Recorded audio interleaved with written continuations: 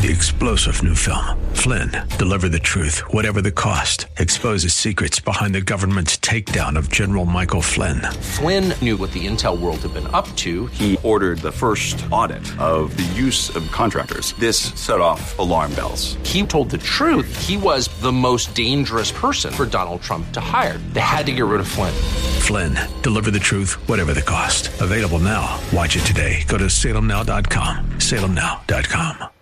262CP, Bayonet Point, WTBN, Pinellas Park. Portions of this hour have been pre-recorded for broadcast at this time. Up next is Verse by Verse, sponsored by Verse Ministries.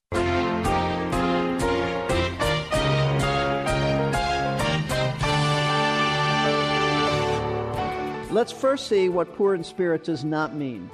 Number one, to be poor in spirit is not the same thing as being materially or financially poor. That's what many people think it means, but that's not what Jesus said. He said, blessed are the poor in spirit, not blessed are the poor.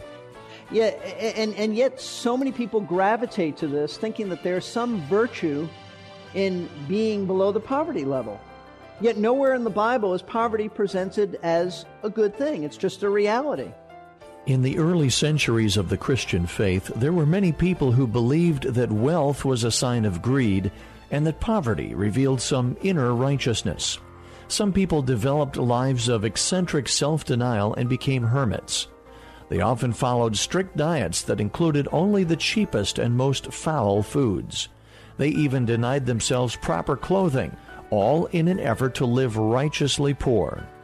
Today, such hermits can still be witnessed in other world religions. Hello and welcome to another broadcast of Verse by Verse. Pastor Steve is teaching a series of messages taken from the Sermon on the Mount. Today we will be examining the first part of the Beatitudes as they are given in Matthew chapter 5, where Jesus states, "Blessed are the poor in spirit." Anyone who has witnessed true poverty in the world knows that the poor in this life face many difficulties and endure many abuses that the wealthy and middle classes do not face. Perhaps that is why our human nature wants to assume that they will automatically be blessed with much in the life to come. Yet God's Word is clear that only those who have been born again through Jesus Christ by the power of God's Spirit can ever enter the kingdom of God. Poverty and suffering alone cannot change the hearts of men and remove the wickedness that resides there. So just what does it mean to be poor in spirit, and why does Jesus say theirs is the kingdom of heaven? Here's Pastor Steve with the answer. Now, this concept of blessed is an important one for us to grasp. If you understand it in the sense of approval, as I believe it should be, then you understand that the most important thing in life is to have God's smile upon your life, His approval. Not the approval of family, not the approval of friends or business associates, as much as we might like that. That's not what we work for. If you have that, fine, but that's not what you work for. In fact, if you live to get the approval of others, you will probably not have God's approval on your life, because His approval comes by being in right relationship with Him, and that often brings the disapproval of others, as you have to take stands and not compromise the truth of Scripture. In fact, not only disapproval, it often brings outright persecution. So our goal is to please Him. That's our goal in life, and to have His approval. So what did Jesus mean by emphasizing blessed in the Beatitudes? He meant that those who possess the character qualities He mentions in each of the Beatitudes has God's approval. God's approval. Why? Because they are the ones and the only ones in right relationship with Him as citizens of His kingdom.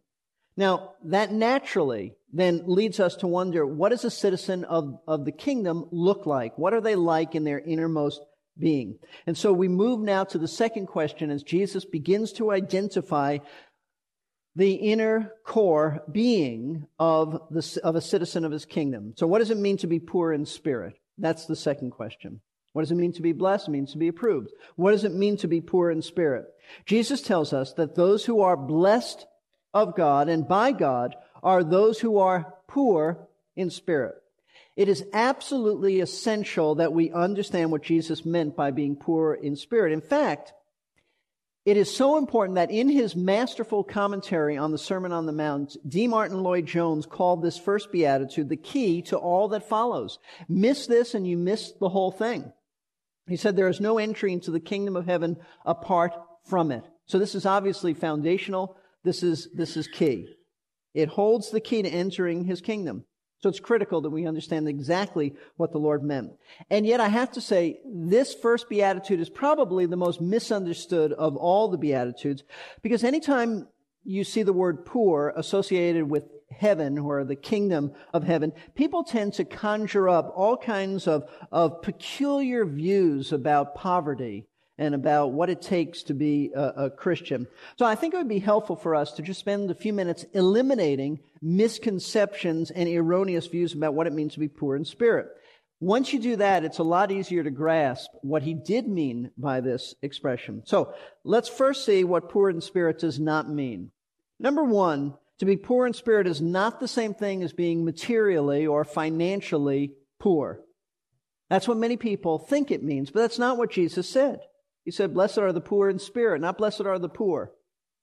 Yeah, and yet so many people gravitate to this, thinking that there's some virtue in being below the poverty level. Yet nowhere in the Bible is poverty presented as a good thing. It's just a reality. As someone has put it, the poor man is no nearer to the kingdom of heaven than the rich man. In fact, let's just be reasonable about this. If Jesus, for the sake of conversation, let's say Jesus, if he was teaching that by being poor, it opened the door to heaven, then you know what? It would be actually a cruel thing to give to poor people. Let them stay poor. Because if you give them and now they're not poor, they can't get into heaven. And that doesn't make sense at all. In fact, it would contradict what he said in chapter 5, verse 42. Give to him who asks you, and do not turn away from him who wants to borrow from you. So that's unreasonable. That's silly. That's nonsense. Not even logical. Poverty doesn't make a person spiritual, just as wealth doesn't make someone unspiritual. The Bible speaks of some godly people who were very wealthy. We have Abraham in the Old Testament who had so much in terms of livestock. And then you had Barnabas in the New Testament who was a wealthy landowner. So that's not what he's talking about. Not what he's talking about. It's not about being financially poor. There's only one person in the Bible, in all the Bible, one person who Jesus specifically said that he is to give up all of his possessions, sell them, give to the poor, and then come follow Christ. Only one person. He's called the rich young ruler of Matthew chapter 19. You don't need to turn there, but the context makes it very clear that the reason Jesus told this rich young man to give it all up is because this man had made an idol of his possessions. It isn't that money is wrong, and it isn't that being poor is wrong. It's your attitude towards money and your attitude towards poverty. Because Jesus said through the Apostle Paul that the sin is those who desire to be rich. You can be very poor and yet have the most covetous, horrible, wretched attitude. And so Jesus told this rich young ruler, give it all up because, man, you've made an idol of that and you cannot come to me as long as there's an idol reigning in your life. And yet it's very interesting, down through the ages, based on this verse, there have been some, especially in the Roman Catholic tradition, who have taken vows of poverty, thinking that will get them into the kingdom of heaven. And yet that's not what Jesus meant at all. We can also say, secondly, that being poor in spirit does not mean to be, note this, poor-spirited. It does not mean to be poor-spirited in the sense of being shy or weak or lacking in courage or having a poor self-image. Jesus did not say, blessed are the wimps of this world. He didn't say that. It's not what this is even saying, let alone meaning. He wasn't promoting passivity or a lack of aggression, or denouncing assertiveness. Some of the most well-known and commendable Bible characters were men of great passion and boldness and courage and aggression. They possessed tremendous zeal, like Moses. You have David in the Old Testament, Jonathan, his best friend. You have in the New Testament Paul and Peter, certainly. So this is not talking about that. If being poor in spirit has nothing to do with being financially poor or having a shy and retiring personality, and the question is, what does it mean? Well, the key to understanding this type of poverty is to see that Jesus was referring to a spiritual poverty. poor in spirit, he said. See, he was not referring to the condition of your checkbook, but the condition of your spirit, in this context meaning your heart, your inner being. He's referring to the poverty that ought to be in our souls, a spiritual poverty that recognizes we have no resources, no spiritual resources within us to merit God's favor. That's what he's talking about. And you know what? We know this is exactly what he meant based on the Greek word that's used for poor. The word that's used for poor here in the Greek language, and they had different words, but this word does not mean being on the poor side, but you have a little bit. You know, there's the wealthy and then middle class. Well, you're in the lower extreme. You're in the poor end, but you can make ends meet. That's not what this word means. This word that was used means complete destitution, no resources. You have nothing. This was the word used for someone who begged because they had no resources. They were destitute. In fact, this particular New Testament Greek word comes from a verb meaning to shrink, to cower, to cringe, because so often that was the posture of someone who begged. They were just cringing and shrinking and cowering because they were ashamed of being a beggar. In classical Greek literature, this word was often used to refer to a person who was completely destitute, who crouched in a corner begging because they were so ashamed and embarrassed by it. And the picture you find in Greek literature is of one who held out one hand for some charity, but covered his face with the other hand because he was too embarrassed and ashamed of being recognized. So when Jesus said, "Blessed are the poor in spirit," he means blessed are the spiritual beggars. The spiritual beggars. Those who are so desperately poor in their spiritual resources that they not only have nothing, but they know that they have nothing. All of us have nothing. But not everybody knows it. Not everybody knows it. He's speaking of those who in their hearts are cringing before God when they recognize how sinful they are. So in plain terms, what does it mean to be poor in spirit?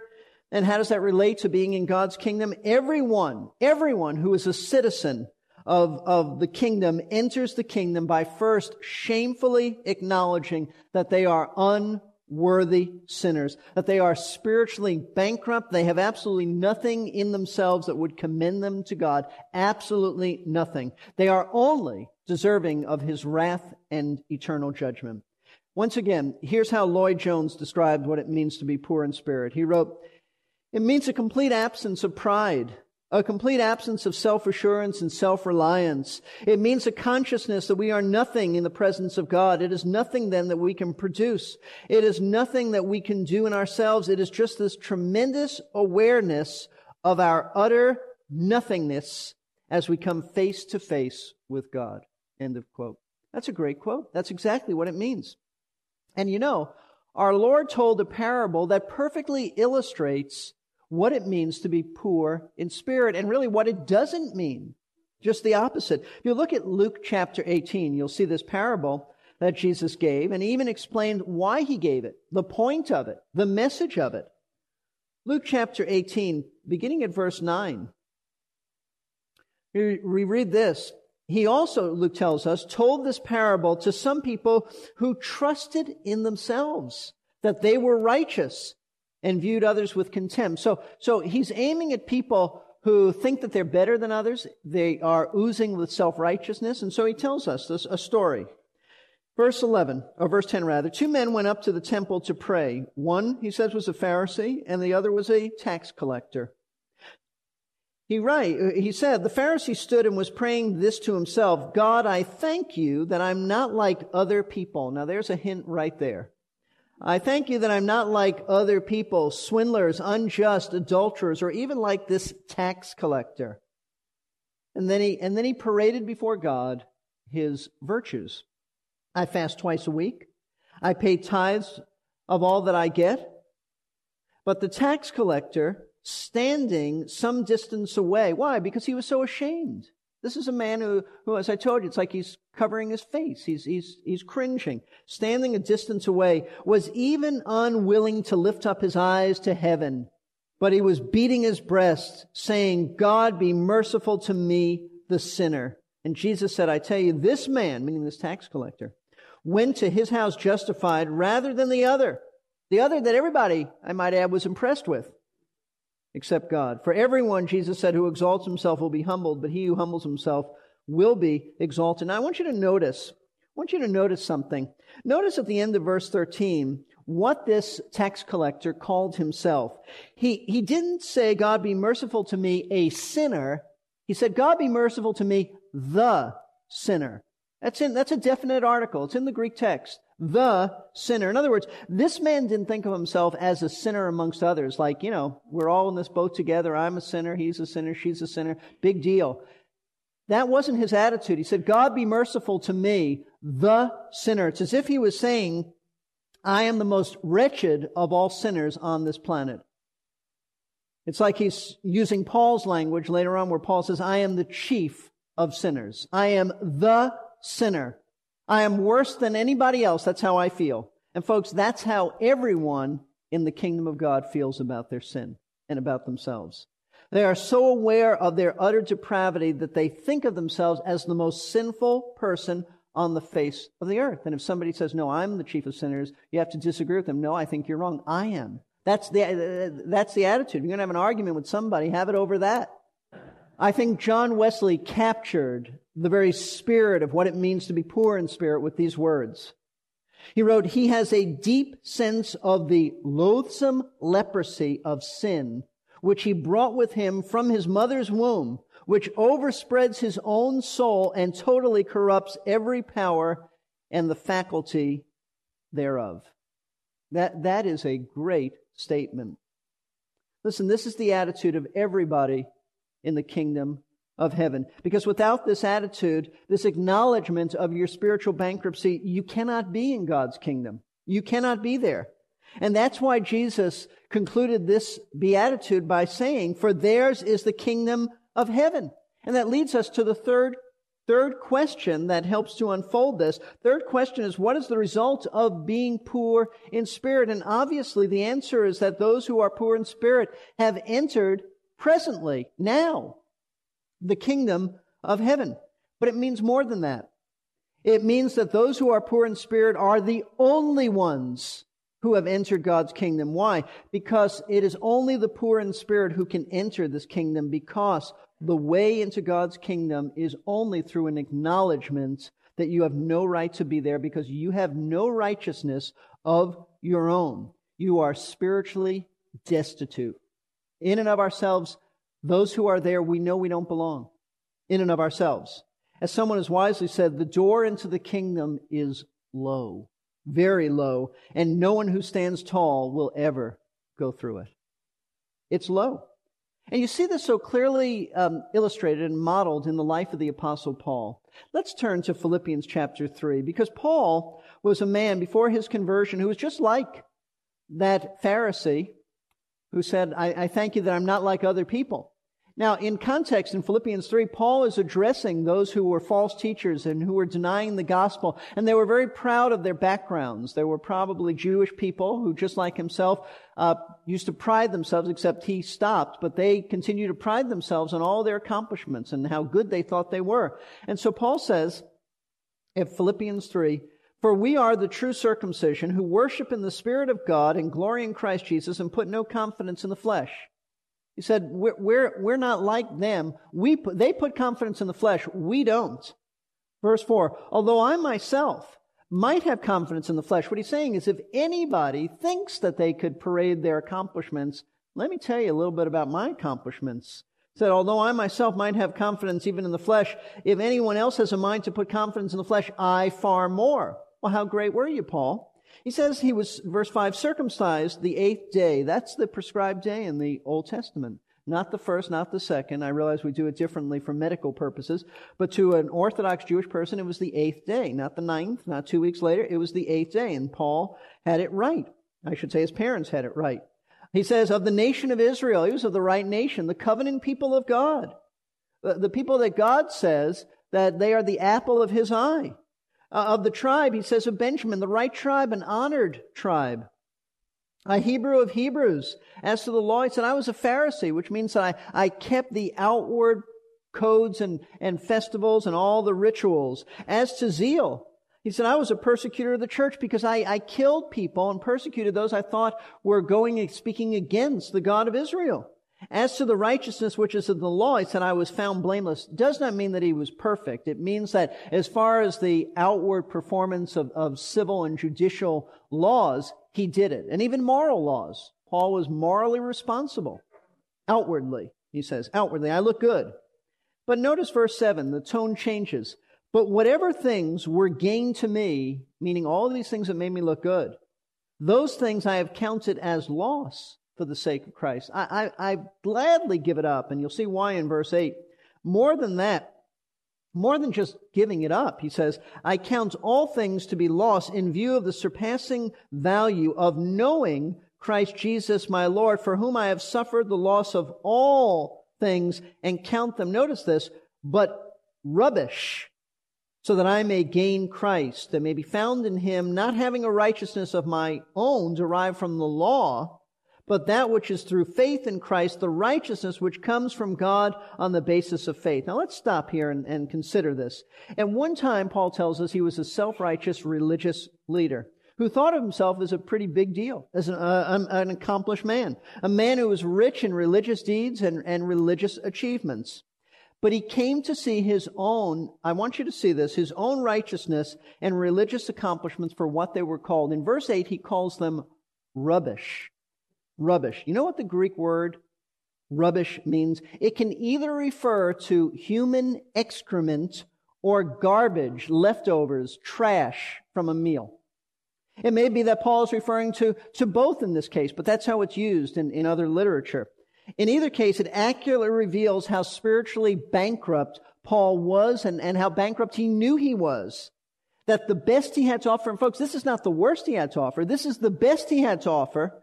He said God considers it as valuable as manure and trash. That's precisely what he means by this. And you know what? Paul never forgot how spiritually destitute he was apart from Christ. Even years later, as a mature believer in the Lord, he said in Romans 7:18 that nothing good dwells in me, that is, in my flesh. His riches now were the riches of Jesus Christ and salvation. He said to Timothy in 1 Timothy 1:15 that he was still the chief of sinners. Not I was the chief of sinners, and I'm a whole lot better now. I recognize I still am the chief of sinners. Folks, every one of us comes into the kingdom the same way, by bowing low in humility before a holy yet merciful God and admitting that we have nothing to boast of before him, that we are spiritually bankrupt and penniless. You have nothing.